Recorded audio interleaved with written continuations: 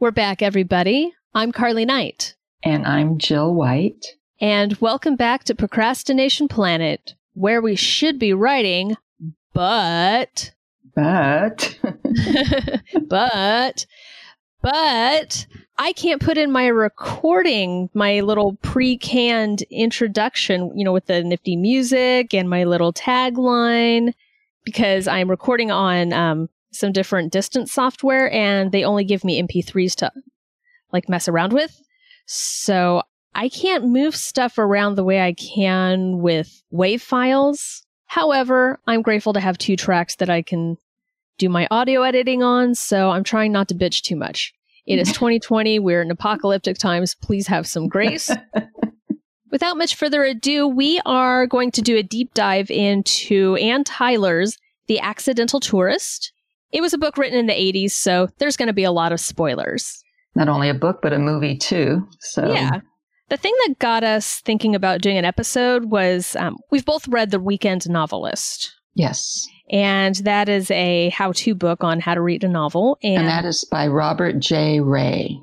Yes, we should probably link to that. And he uses The Accidental Tourist as a model for novel structure. So we thought we'd take a look and see for ourselves how he kind of sees how the sausage is made, so to speak. Right. I always liked the book. I'd read it before I got The Weekend Novelist, but I couldn't tell you why I liked it. It's like you have a cookie A and cookie B. You like cookie A better, but you don't know why until someone tells you, well, cookie A is made with butter and good quality chocolate, whereas cookie B is made with vegetable lard and some cheap cocoa powder or whatever, Yeah. And this is sort of what he does for the book, It's like, oh, okay. He dissects it and explains it and analyzes it and uses it as examples on how to write a book. And you think, oh, that's why it was so good. Okay. Yeah. So we decided to do some dissection of our own. Right. So shall we do a summary? Yeah. Let's do a quick summary. Okay. So Macon is a travel writer who hates to travel, and he writes travel books mostly for business people who have to travel but don't necessarily want to travel. And he'll make recommendations like the most American style food to go to in Paris, where you don't want to eat their wonderful food there. And the first chapter really zooms you along. He's and his wife, Sarah, are in the car, and they're talking about their child who they lost the year before. And she just can't stand the way he handles it. He's so insular. He hides his emotions and his grief. Anyway, and she asks him for a divorce. She just can't take it anymore. He has a dog named Edward who just gets out of control, attacks everybody. So he takes him to a dog trainer named Muriel. And she doesn't like dogs, but she can train them. So they make an interesting couple. And she's the very opposite of Macon. Whereas he's so neutral, she is very outrageous in how she dresses. She's very chatty. She's not scared of anything. Someone wants to rob her, she just pushes that person aside. She just jumps into life, and she pushes him to do things. And so it's a love story of sorts, a very strange one. Oh, definitely. I kind of feel like Muriel is, I guess she was a Manic Pixie Dream Girl before they came up with that term. Although, unlike the Manic Pixie Dream Girls that male authors like to write, she actually has a life of her own. Mm-hmm. She has a personal life of her own. She's a fully fleshed out character, and she still has some growing of her own to do. Right. And Macon has some growing of his own to do, and it's not just because Muriel is there to sprinkle fairy dust on it and make him grow. Mm-hmm. He still has to do the hard work. Right. And what's nice is that you learn in this book, you learn about their backgrounds. I don't know, the author does it in a way, it's not like you're just reading history, Mm-hmm. You learn about Macon's family, a mother who was wild, and went off and did things where, he and his 2 brothers and sister were so, I guess they hated that and became the exact opposite. Yeah, they wanted stability. And so when their grandparents came to take care of them, they were like, the grandparents are like super like staunch and prim and all that sort of thing. And the children took to them immediately. They loved that. That's right. They felt comfortable in that. Yeah. And they are still a really weird family. That's right. The two brothers, Charles and Porter, were married, but they got divorced, and they're back living together with their sister, who's also she's very prim, but she's also very nurturing. Yeah. And highly organized. But she's kind of buckling under the pressure of this whole Leary thing. Like, she's tired of taking care of them all the damn time. Mm-hmm. And so Julian comes in, and you know what I've noticed is that Julian and Rose are the gender flipped analog or the foil to Macon and Muriel. That's good. She's really prim, and he's kind of wild and carefree, and so that's right. He's kind of the manic. Yeah, he's like the Manic Pixie Dream boy. I hadn't thought of that, but that's so true. That's so true. Yeah. I was reading that, I'm like, oh wait, I'm seeing some parallels there. Right. So I thought that was really cool. Right, and he's the pursuer, Julian. Yes, he goes after Rose, and because I think he likes her stability.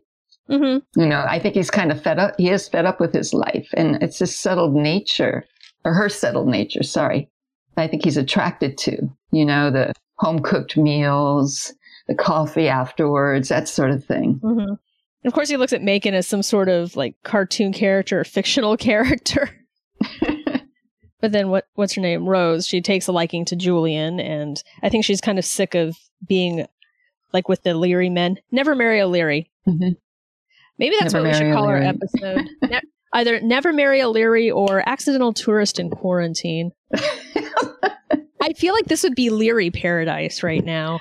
I was just going to say, they would love this. They stuck at home, don't have to go out. Yeah. Just make your body bags in your laundry system.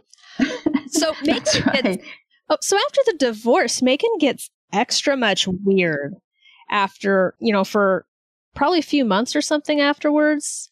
That's right. He's very, very into his systems. He leans on his systems. And on page 42, Sarah says something like you're so into your systems that you've given up on life or something like that. Like, he's merely existing. He's not really living. Mm-hmm. Okay, so he wants to set up a system where he can do less and less laundry. He has this whole chute. No, the chute becomes like this dog food dispenser, and then he makes this series of Macon Leary body bags where you sew a bunch of sheets together and you sleep in one little part of the envelope, and then you kind of peel that away, and then I'm trying to picture it in my head, and it's frightening. But it's pretty much the Macon Leary body bag. They literally call it a body bag. Right. And the thing that stuck me with that name is it shows that Macon isn't really living. He's existing, isn't he? Yeah, he's just merely existing. He's like change. There's the big change in his life. There's the death of his son. There's the divorce from his wife. Mm-hmm. So change is a death of sorts, symbolically. So to have him in that body bag, he had to go through this death before he's able to come back to life. I like that analogy. That's really good. Thank you. That's really good. Wow. Okay. Yeah, I was just kind of stuck on that body bag thing. I'm like, okay, this is really super bent. Like, she has... One of the things I really like about this book is Ann Tyler, she draws these weird and quirky characters, but they're not quirky for the sake of being quirky. It's not, hey, look, I'm making a quirky character. Look at me. Mm-hmm. Look at me and how unique I am. It's just more, they come across their quirks organically. And the way she explains it, you're almost getting into it yourself, Mm-hmm. Yeah, it's just part of them, part of their nature. And she kind of shows how these supposedly normal and prim people can just be really fucking weird. If left to their own devices. Yeah. You need someone to balance out your life. Yeah, no man is an island. That's right. I really noticed that in the scene where he had to check his crutches at the restaurant where he went to meet Sarah. Right. So he had to check his crutches, and then she had to take off. I don't remember if she went to the bathroom and he thought he was going to just nope out early, or if she just up and left the restaurant altogether. I think she left the restaurant. Yeah, she left the restaurant. Yeah, and then he's there. He has no crutches. He's got to reach out. He can't just be there without any sort of connection. That's right. And he grabs on his way out. He wants them so badly, he grabs the wrong crutches and doesn't even realize it till it's pointed out to him, because the crutches were actually too small for him. once he grabbed. Yeah. So that leg injury is really the catalyst for him having to change. That's right. That's it's funny. I put that down as door number 1. Oh no, that's not door number 1. Sorry, never mind. But our other Bible plot and structure. That's right. Yeah. So that's when he goes over to live with his. He realized he needed help, so he goes to live with his 2 brothers and his sister, and that's when he meets Sarah in the restaurant. That's where she gets upset with him, because when he's hurt, who does he turn to? He turns to his family and not her. Exactly. Because her actually, when they talked about when they lived together, I think she was a bit topsy-turvy. She threw clothes around. She wasn't super neat. Yeah. And I think it's because, he has all these unresolved issues with his mother. His mother's really unstable and just very flighty. And so, in essence, he tends to be attracted to women who are like his mother? who are a little less neat. So it's like he's trying to repair that sort of wound. Certainly seems like it, doesn't it? Yeah. Although it's kind of funny, like with Sarah and Macon, like they match in ways that make each other complacent. Right. They're not different enough to make it work, but the ways they differ, they clash. Like for a while, she was the extrovert to his introvert, but then she just kind of goes along to get along. She's very go with the flow. He has a system. She goes along. Muriel, she has her own system. Her system is going to upset Macon's system. Exactly. So their differences kind of complement each other. And then when their son died, she started to retreat and become introverted too. So she's no longer like a foil for him. And then they're way too alike to make it work. And she recognizes that. I mean, in that's in that first chapter, right? She just can't cope that he doesn't express himself. He just hides internally. Yeah. And then when he meets Muriel, because the broken leg is the catalyst that makes him have to go out of his shell. Because the broken leg and then the trouble with Edward, that makes him have to reach out to Muriel. Exactly. And that's where I put my door number 1 it's because of Muriel. That's who he breaks down to. Yeah. About his son. And so maybe because, as you say, she is where Sarah wasn't enough for him to show his emotion, Muriel brings it out. Yeah. And then they're both weird in different ways. They, like in the original Rocky movie when he's trying to court Yo Adrian, he's like, see, we fill the gaps. So like Macon and Muriel fill the gaps for each other. Yes, I do. I think it's funny that her name is Muriel Pritchett, and it seems like the most prim, like most buttoned down kind of name. Doesn't it? Yeah. And she's anything but. So she's got like this ironic name too. Right. And her background I thought was really interesting too. At one point you meet her family. Yeah. And it's like from when she was a young girl, she just did what she wanted to do.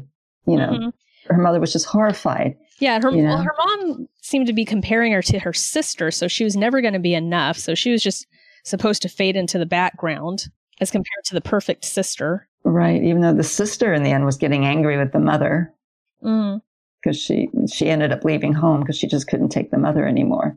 And the thing about the mother is that she still treated Muriel like a little girl too, and talked about her like she was some, silly young child. Yeah. Muriel now is growing up with a child of her own, Yeah, and I think that's another thing that that keeps Macon around, even though he doesn't want to be around, but it's like Alexander can help fill that void. Yes, Muriel's son.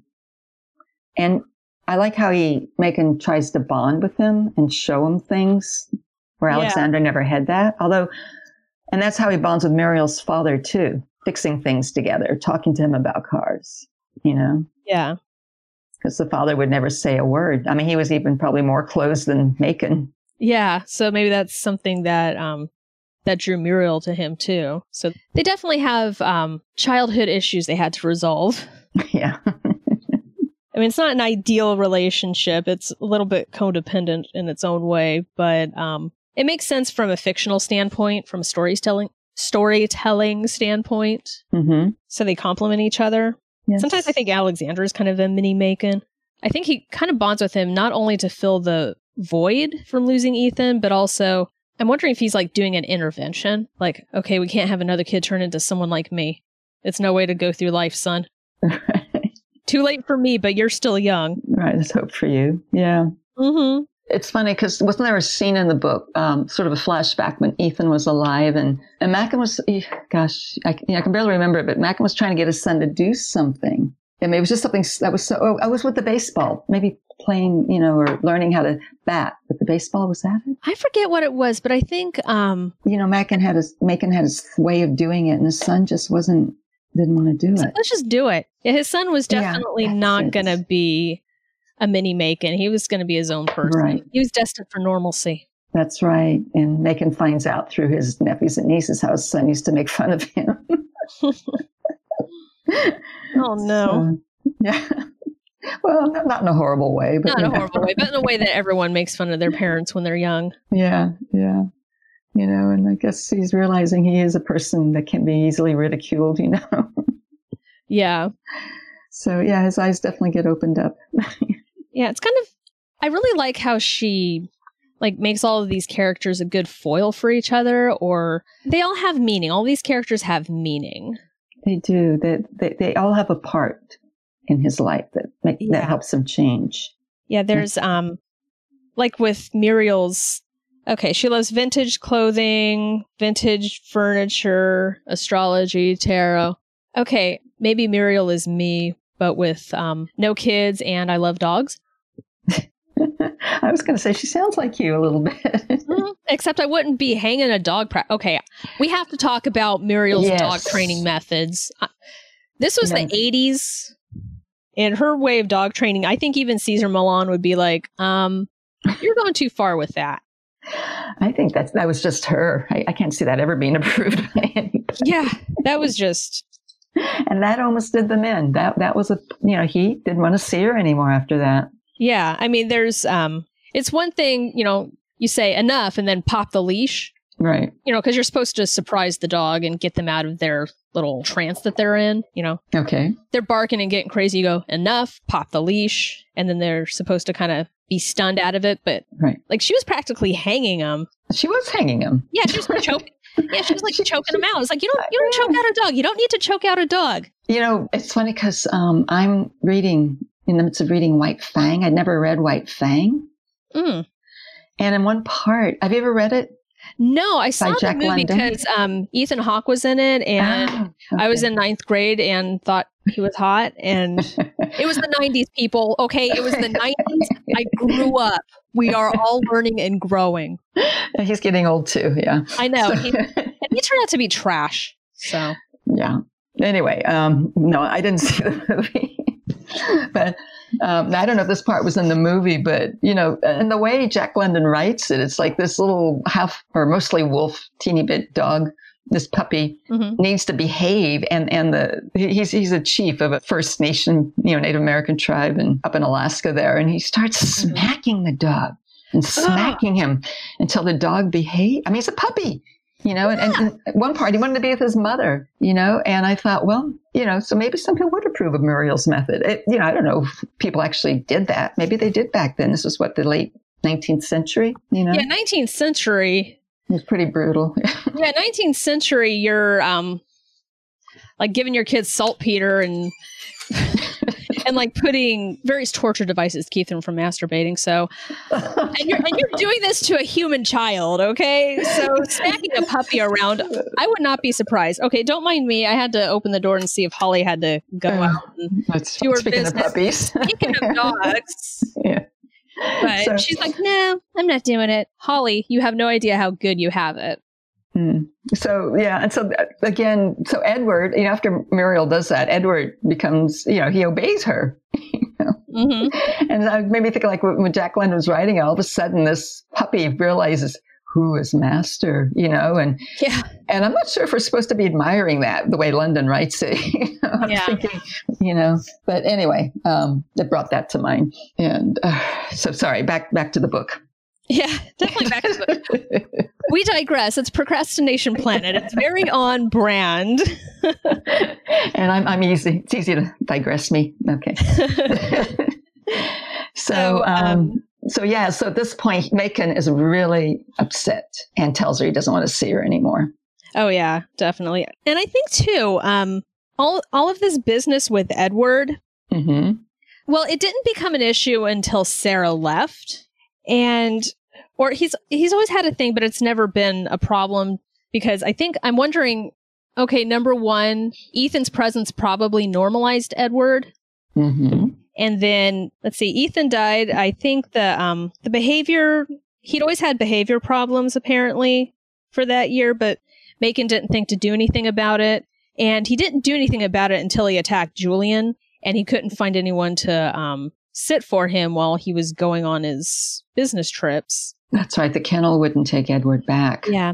I think the only reason he was putting up with a chaotic dog, because a chaotic dog is not part of a system. No. I think he's putting up with him because Edward is a surrogate for Ethan. Right. And he says that. People keep saying, get rid of the dog. And he says, no, he was Ethan's dog. Yeah. And I think in some ways that he's an extension of Ethan. He's a way of keeping Ethan around, too. That's right. Hence the two E names that I'm always going to mix up.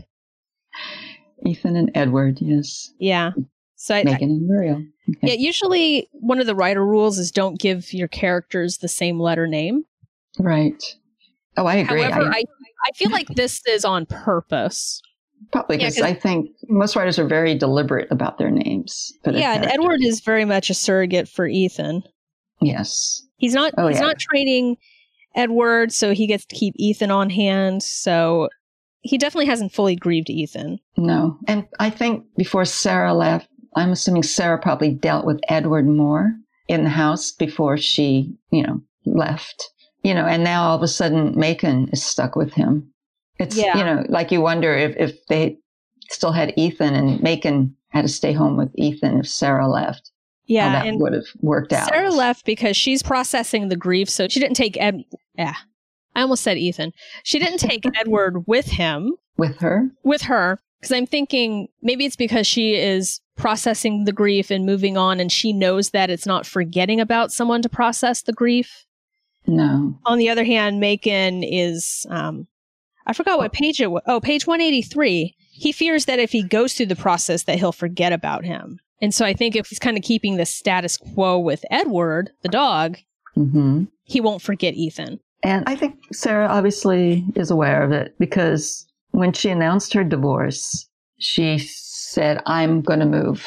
So she needs to break out of the house or get away from the house. She needs a clean, something different, something new to go to and maybe grieve on her own. And she says to Macon, I know you don't like to move. So he's there with the house and with the dog. Yeah. And he's maintained his facade too. Because I've noticed with the relationships that he has with Sarah and then with Muriel. With Sarah, he maintained this facade. I think, she kind of liked him being the strong, silent type. And then he kind of felt like he had to be that way all the time with her. So he kind of stagnated in his character. Well, I don't think it was hard for him either. He didn't have to do a lot of work to grow as a character. But of course, she grew up and she's changing. And then she realizes, oh God, I'm 42 and this is what I have. This is what I settled for. This is what I'm stuck with. It's different from when you're young and in college, your brain hasn't completely finished cooking. So you're supposed to be changing and growing and whatever. But he kind of thought he had to stagnate, but they really didn't communicate very well, obviously. No. That's right. When she saw him at college, he was different and she liked that. Yeah. And plus him being so silent and insular, even when he went on his trips, he had that book. Remember, he always had that book. Yes. So, people wouldn't talk to him. I forgot what the book was called. Miss something. Miss Mackey or something like that. Yeah. Gosh darn it. I had it here. But with Muriel, he gets a reset button. And it's hard for him. It's like he's been jarred. He doesn't can't cope. She doesn't know who he used to be, so he doesn't have to be the same old Macon all the time. That's right. She's not saying, hey, I like you because you're different. I like this and that about you. It's just, she's not saying like point blank the stuff she likes about him. So he doesn't have to put on any sort of facade. Right. She just lives her life and he has to follow along, really. He has to keep up with her. Like when they're out shopping, she goes in at all the shops. She's looking around. She's dealing with, shop clerks and people or whatever. And it's really, he's sort of tagging along. I mean, no, it's for Edward. They're training Edward, but that's just an excuse in a way, And I think she sees in him kind of a project of sorts because she likes to be a fixer. And I think that's why she keeps, like page 193, sometimes Macon wondered if Alexander's ailments were all in Muriel's head. It's like she needs to feel useful. Right. Like her family makes her feel useless. So she has her son. She has some sense of responsibility. She has her 10,000 jobs that she keeps and juggles in order to, be there for Alexander. Right. It makes her feel useful. It does. But, at the same time, she's not that worried. Here, Macon sees he's a sickly boy, Alexander, and Macon worries about him. And I'm not saying she doesn't worry about him because she does. Parts of the book, she's up at night having to deal with him. And, she hovers over him when he eats because he has all these allergies. Yeah. But she goes away to Paris and she has all these different people looking after him. She has her village, as it were. Yeah, and Macon finds that really hard. How do you do that? How do you just leave him like that with all these different people? Is he going to be safe? He has these allergies, He's so sickly. And I think she's forever astounding him, Yeah. Shaking She's always him up. a mystery. She is. Okay, so I was kind of looking, too, at like his traveling companions. Even in those incidental scenes on the airplane, the traveling companions are like some kind of foil for him. Like the first traveler when he goes to England, the fat guy in the gray business suit who reads all of his accidental tourist books. Oh, yeah. And Macon's at the point where he still doesn't want to change anything. And the traveler, he's someone who's like, hey, I'm a fan of your book. I don't have to change anything. But he's from San Francisco and he shows potential for change when he dreams of going to San Francisco. And then we have like the travel companion who's the older lady. Like she wants to live and she has very much a will to live. And so Macon's at that point where he wants to be inspired just to live and not merely cope. And I don't have the passage on me, but then Muriel is his final traveling companion. But she sneaks on. Yeah, she sneaks in, but she's chaotic change, so he's got to learn to embrace change at this point. So she's not just dreaming it. She has made it happen. And even though he tells her, no, don't come with me, she buys his book and she says, I'm going to do it. And she doesn't let him stop her. So you're right. As the last traveling companion, at the end of the book or whatever, she is the most determined of them all, not just dreaming about it, not just talking about it. She does it. Yeah. I mean, he has to be pushed. Right. Because at that last part in the end, he kind of feels like he can't change because he's been Macon for so long.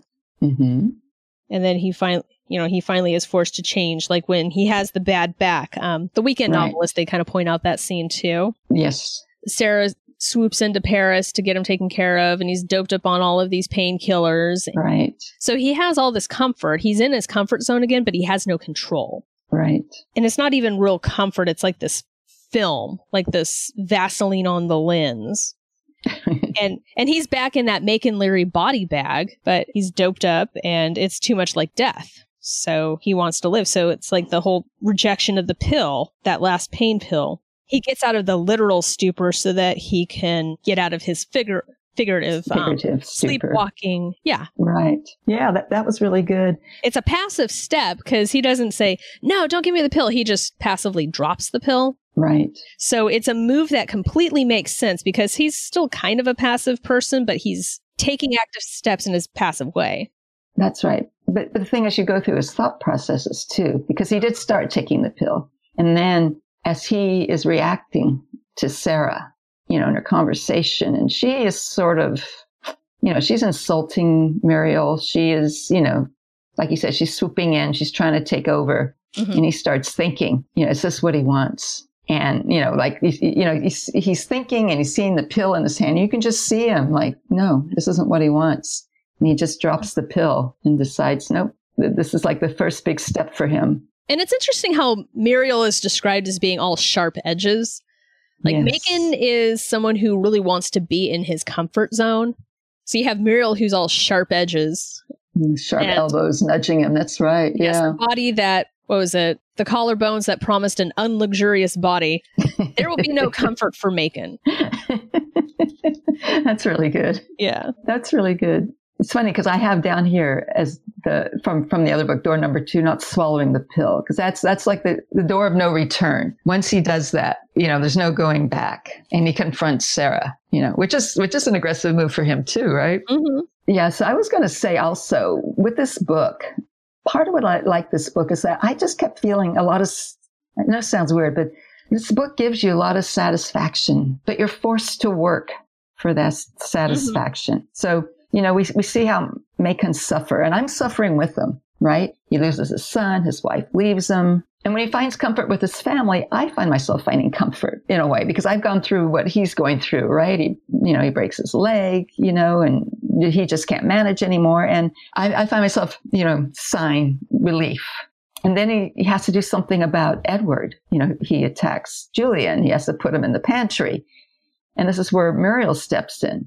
And I find myself really uncomfortable with her. And this is the author's writing, right? I mean, she's quirky, she's chatty, she's so direct, and she steps right in immediately with Macon, like, call me to talk, just call me, and she snoops around his house, even not knowing he left his house, but she works with him. Mm-hmm. And after a while, you're kind of on her side. You get to know her, and you see where she lives, and you get to know her family. And then Macon, God, Jill.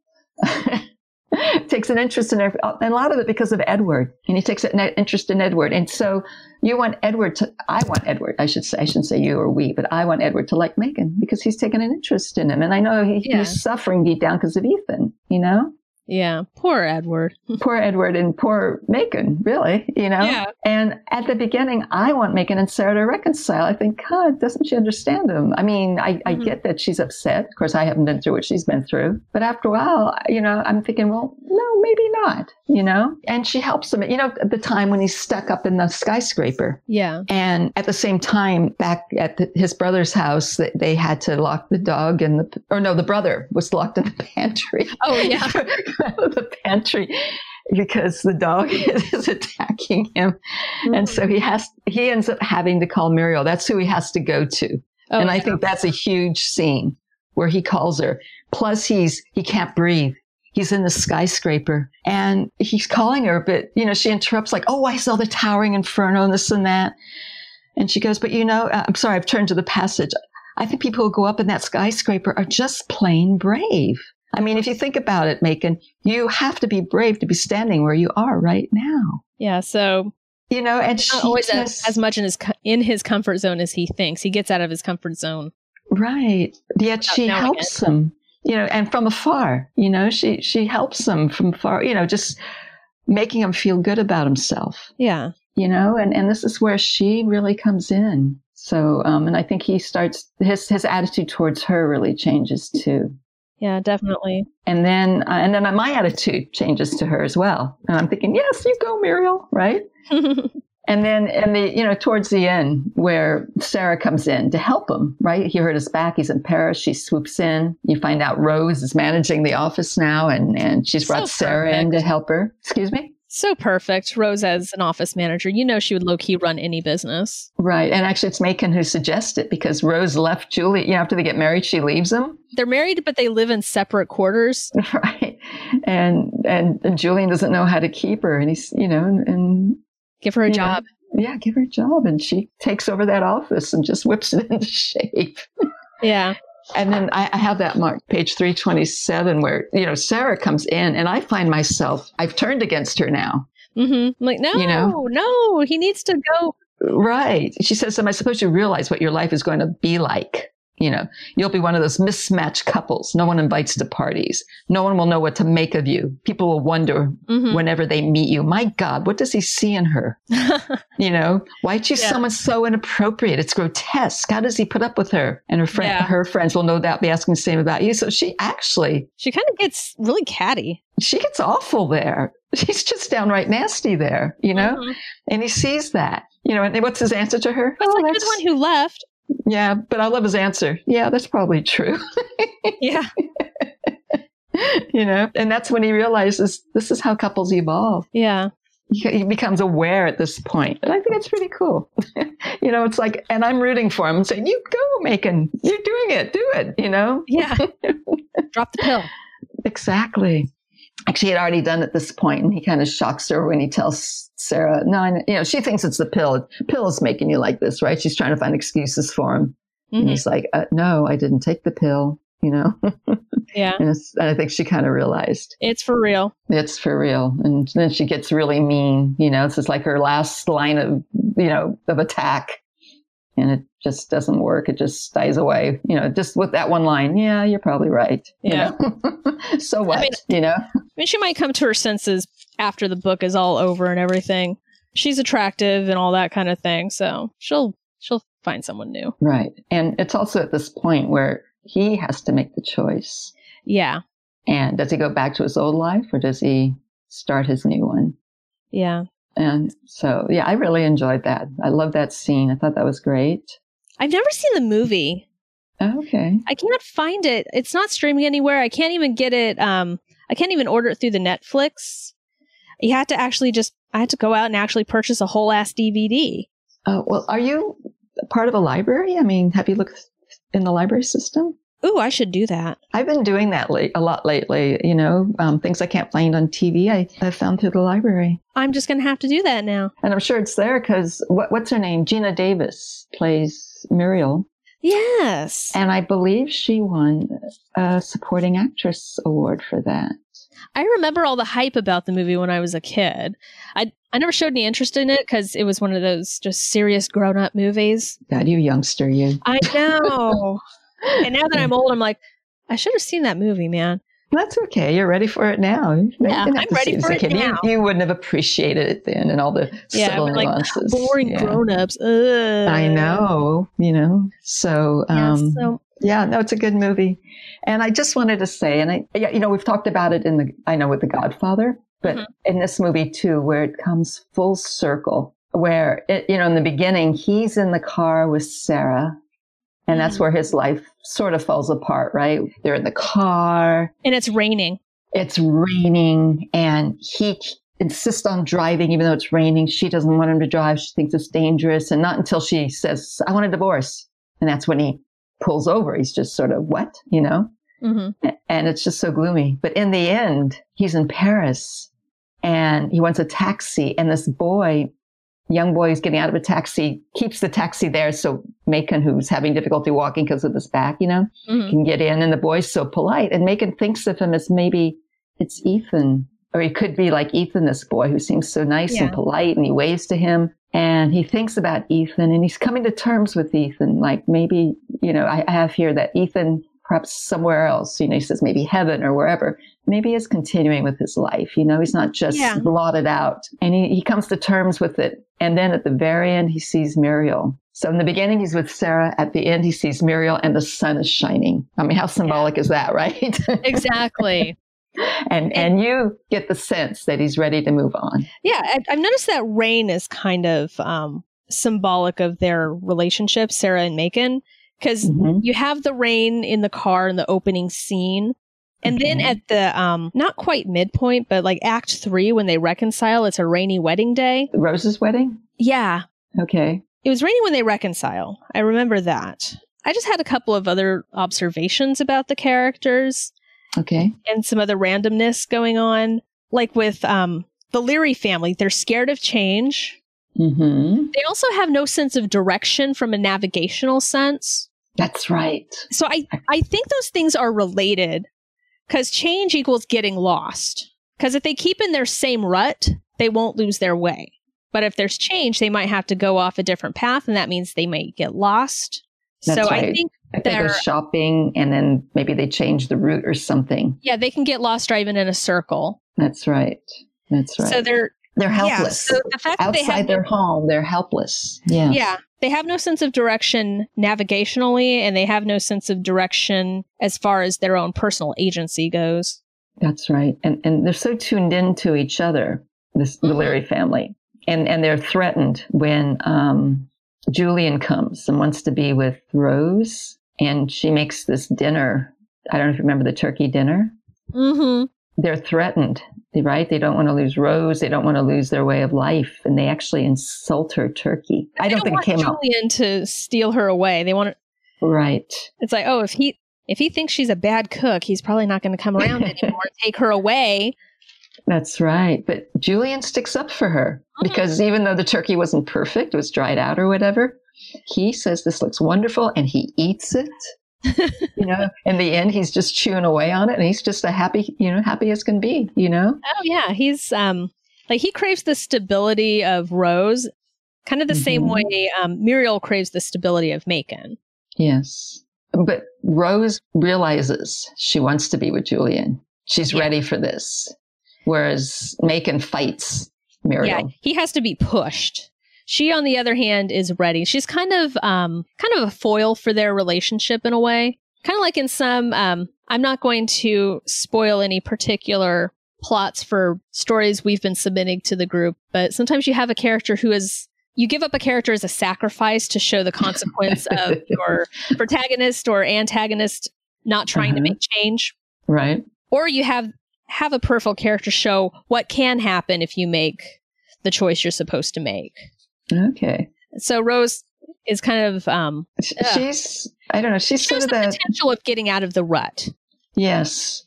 But she doesn't have a job to do, so she goes back to helping out the brothers because she doesn't know what to do. She doesn't know if Julian actually needs her. Well, Rose has always been the more what's the word I want? Outgoing, although that might not be the right word, because she not only helps her brothers, she helps the neighbors. Mm-hmm. So, she's constantly working around homes, helping people, helping the elderly, driving them places, fixing things for them, cooking for them. And she, she's like the old cliche, the shark, right? Who has to keep moving, Yeah. And even though, she's not moving far, just around the neighborhood, but she has to do that. But when she is taken out of that and she can't move anywhere, she's just stuck in Julian's home. Mm-hmm. She dies. Or she would die. And Macon actually recognizes this, which is good. And actually, it says a lot for Macon wanting to help them. Because, first the brothers are threatened, right? When they try to, put down her dinner. But later on, Macon helps her, or by telling Julian, we'll do this. Replace that secretary of yours that's no good. Rose can run this office. She can whip it into shape. There you go. And then I was looking at construction, of the book as well. Mm-hmm. Just a few things. Just her dialogue. I love the dialogue. Mm-hmm. In the book, she uses a lot of dialogue, and the way she includes some of the background into the dialogue. Yeah, she does it without it being overly expository. Right. I think it helps that some of the characters are new recipients to some of that information. So you're not going, as you know, Bob. Exactly. I have a little sample here where Macon and Sarah are in the restaurant. Mm-hmm. So the waitress comes to the table and the waitress says, "Is everything all right?" And Sarah sat up straighter and started rummaging through her purse. "Yes, certainly," Macon says. So the waitress, she's carrying a tray with their main dishes and she's looking at Sarah. So, "Isn't she going to eat that?" Sarah's antipasta, antipasto, whatever it is. "Is she going to eat that?" Macon's going, "Well, maybe not." "Didn't she like it?" "She likes it. Take it away." So this whole time, it's not like, she doesn't say, "Well, Sarah isn't eating." Mm-hmm. You get that through the dialogue. Sarah refuses to deal with it. She's rummaging in her purse, so she doesn't have to deal with it, Mm-hmm. And also explains how Sarah's feeling about, this conversation with Macon, right? It's upsetting her. She's not going to break bread with him. Yeah. Although it was her idea to eat out, but yeah. Then maybe she realizes it was a mistake. Like, what have I done? I know. But I love it in, if I can carry on here, towards the end, so Macon has a sore back, right? Yeah. And the way Ann Tyler, the author, describes it when he's in the taxi, she doesn't mention his back. I love this paragraph. The taxi bounced over the cobblestones. So I'm bouncing, right? I love that. The driver whistled a tune between his teeth. So obviously, he's not bothered by it. Macon found that bracing himself on one arm protected his back somewhat from the jolts. Every now and then, though, a pothole caught him off guard. And I'm just feeling my back because his back hurts, I just thought that was really descriptive, Oh, yeah. She does beautiful descriptions. She does. And then later on, at the very end, he sees Muriel. It's like you start warming up when you read this. It's like sunshine comes out of you when you read this because it's just so, I just love it. It's like, and they're on this is from, Macon Caesar, right? He's in the taxi. There on the curb stood Muriel, surrounded by suitcases and string-handled shopping bags and cardboard cartons overflowing with red velvet. She's frantically waving down taxis. And then Macon shouts, stop, arrête, whatever in French, stop, right? Macon cried to the driver. The taxi lurched to a halt. A sudden flash of sunlight hit the windshield and spangles flew across the glass. The spangles were old water spots, or maybe the markings of leaves, but for a moment, Macon thought they were something else. They were so bright and festive. For a moment, he thought they were confetti. I mean, my gosh, how much happier can you get? Yeah, and he wrote these travel books about how you pack the bare minimum so you don't have to check your baggage. And then we end with a scene with Muriel and her 10,000 parcels that she's running over. Check. Right. That's right. And side note, I want a time machine so I could go to a European flea market in the 80s and get a bargain. Because all that vintage stuff she bought is worth a fortune now. Oh, I bet. And not only that, in those days, you got away with, having overpacked bags and stuff. Oh, no. Not like now, where you barely bring on a carry-on. Yeah. We're going to charge for a carry-on, too. Sorry. So anyway, I just love the, her sentences and the way she made me feel. I thought her writing was just spot on. And I like the book ending of the scenes. And like all the symbolism that she puts in, like when Sarah calls from the hotel, or it's he calls Sarah from the hotel. It's a long distance call, and it's a fuzzy long distance call in the 80s, right? So the reception is wonky, but of course it kind of stands up for their bad communication.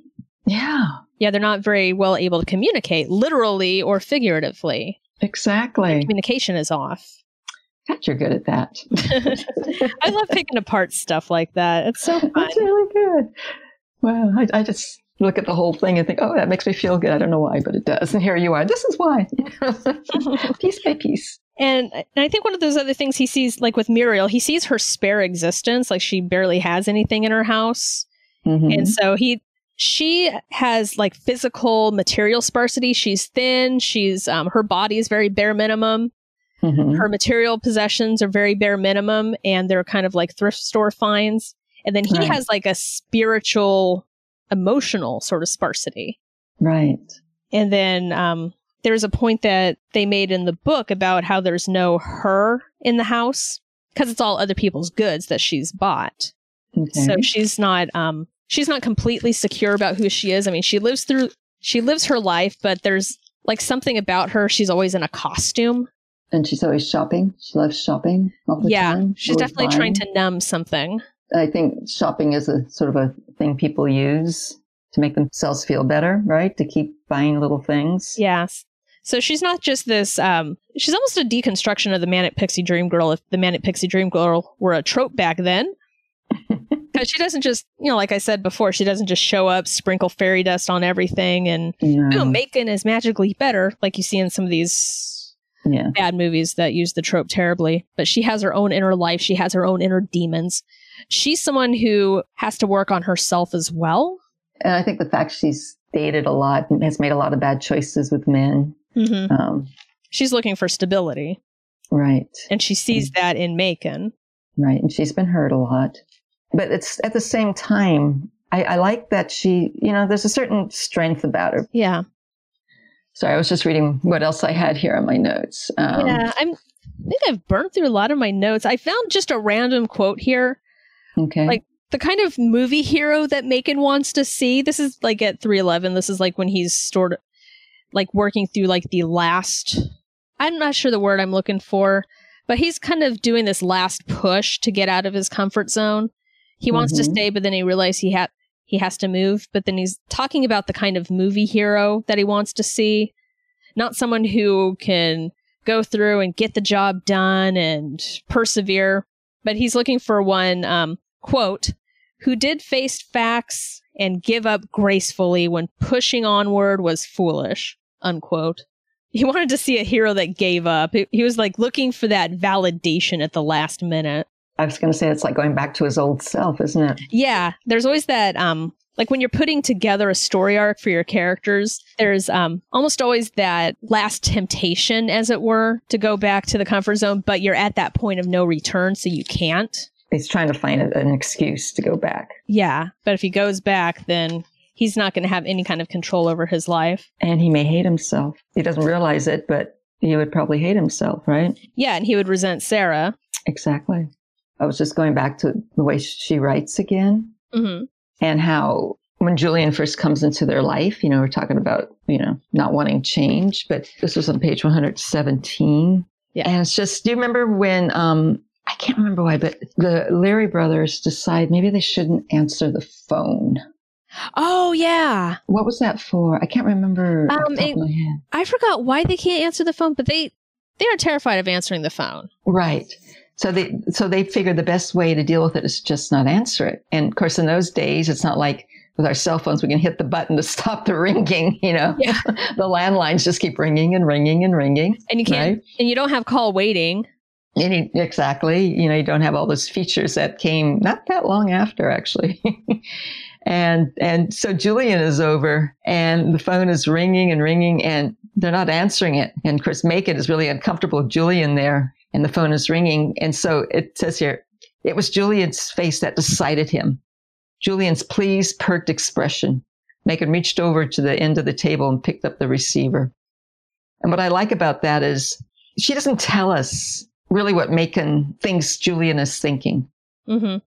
She doesn't tell us what Julian is thinking either, It's just through Macon looking at Julian, we have to guess for ourselves what Julian is thinking or what Macon thinks Julian is thinking. And yeah. I just like that. I love that. So good. Yeah. Yeah, that's the problem I have when the point of view shifts too much. Like some authors think that the reader needs to know what every single character is thinking all at the same time. And we don't. We don't. No. We're grown-ups. We can make inferences. We can fill in gaps. We don't need to know every single little detail. We need to know enough that it serves the story. Right. But we're allowed to guess and have our own interpretation. So I like that she doesn't just spell out what everyone is thinking. She hints at it. And she does it with nuance. It makes it for more fun reading too. And I really think most readers would enjoy it more because they have to use their own, imagination. Yeah. In working out what they could be or maybe thinking. Yeah. Because if you're spelling out in so many words what every single character is thinking every single moment, you're micromanaging your reader. Yes, that's right. I mean, as an author, you need to know everyone's motivation, but you don't have to spell it out on the page. When you know everyone's motivation, you can drop in those hints. Mm-hmm. And then the actions are more believable. And the fact that your mind is working, I think it's more satisfying for the reader. Yeah. Like I said, I got a lot of satisfaction in that book, but I had to work for it. But yeah, this has been fun. Thank you for dissecting the book with me. Well, and I'm glad you and I seem to have done it in different ways, which was fun too. The way we talked about it and picked it apart. Exactly. It was written in the 80s, so lots of spoilers galore. So, don't cry. Have we covered all the topics? I think we've covered all the topics. We even digressed. Yeah, we had a couple digressions because that is on brand. That is. Okay. All right. Well, thank you for joining me, Jill. I had a great time. Thank you for asking me. Of course. And thank you, everybody, for tuning in. I'm Carlye Knight. I'm Jill White. And this has been Procrastination Planet. Bye. Goodbye. Procrastination Planet has been written and produced by me, Carlye Knight. Our logo is designed by Sea Trojan of Sea Trojan Art. Our theme music is Laser Unicorns by Christian Penn, courtesy of Gemendo Licensing. Check us out at procrastinationplanet.com. Over there you can catch links to our bonus content for every episode, as well as links to our Patreon and our Teespring pages. All All other sound at Procrastination Planet is courtesy of Charlie and Holly, our official podcast puppies. Don't forget to drop us an email at procrastinationplanetpod@gmail.com. Let us know how we're doing.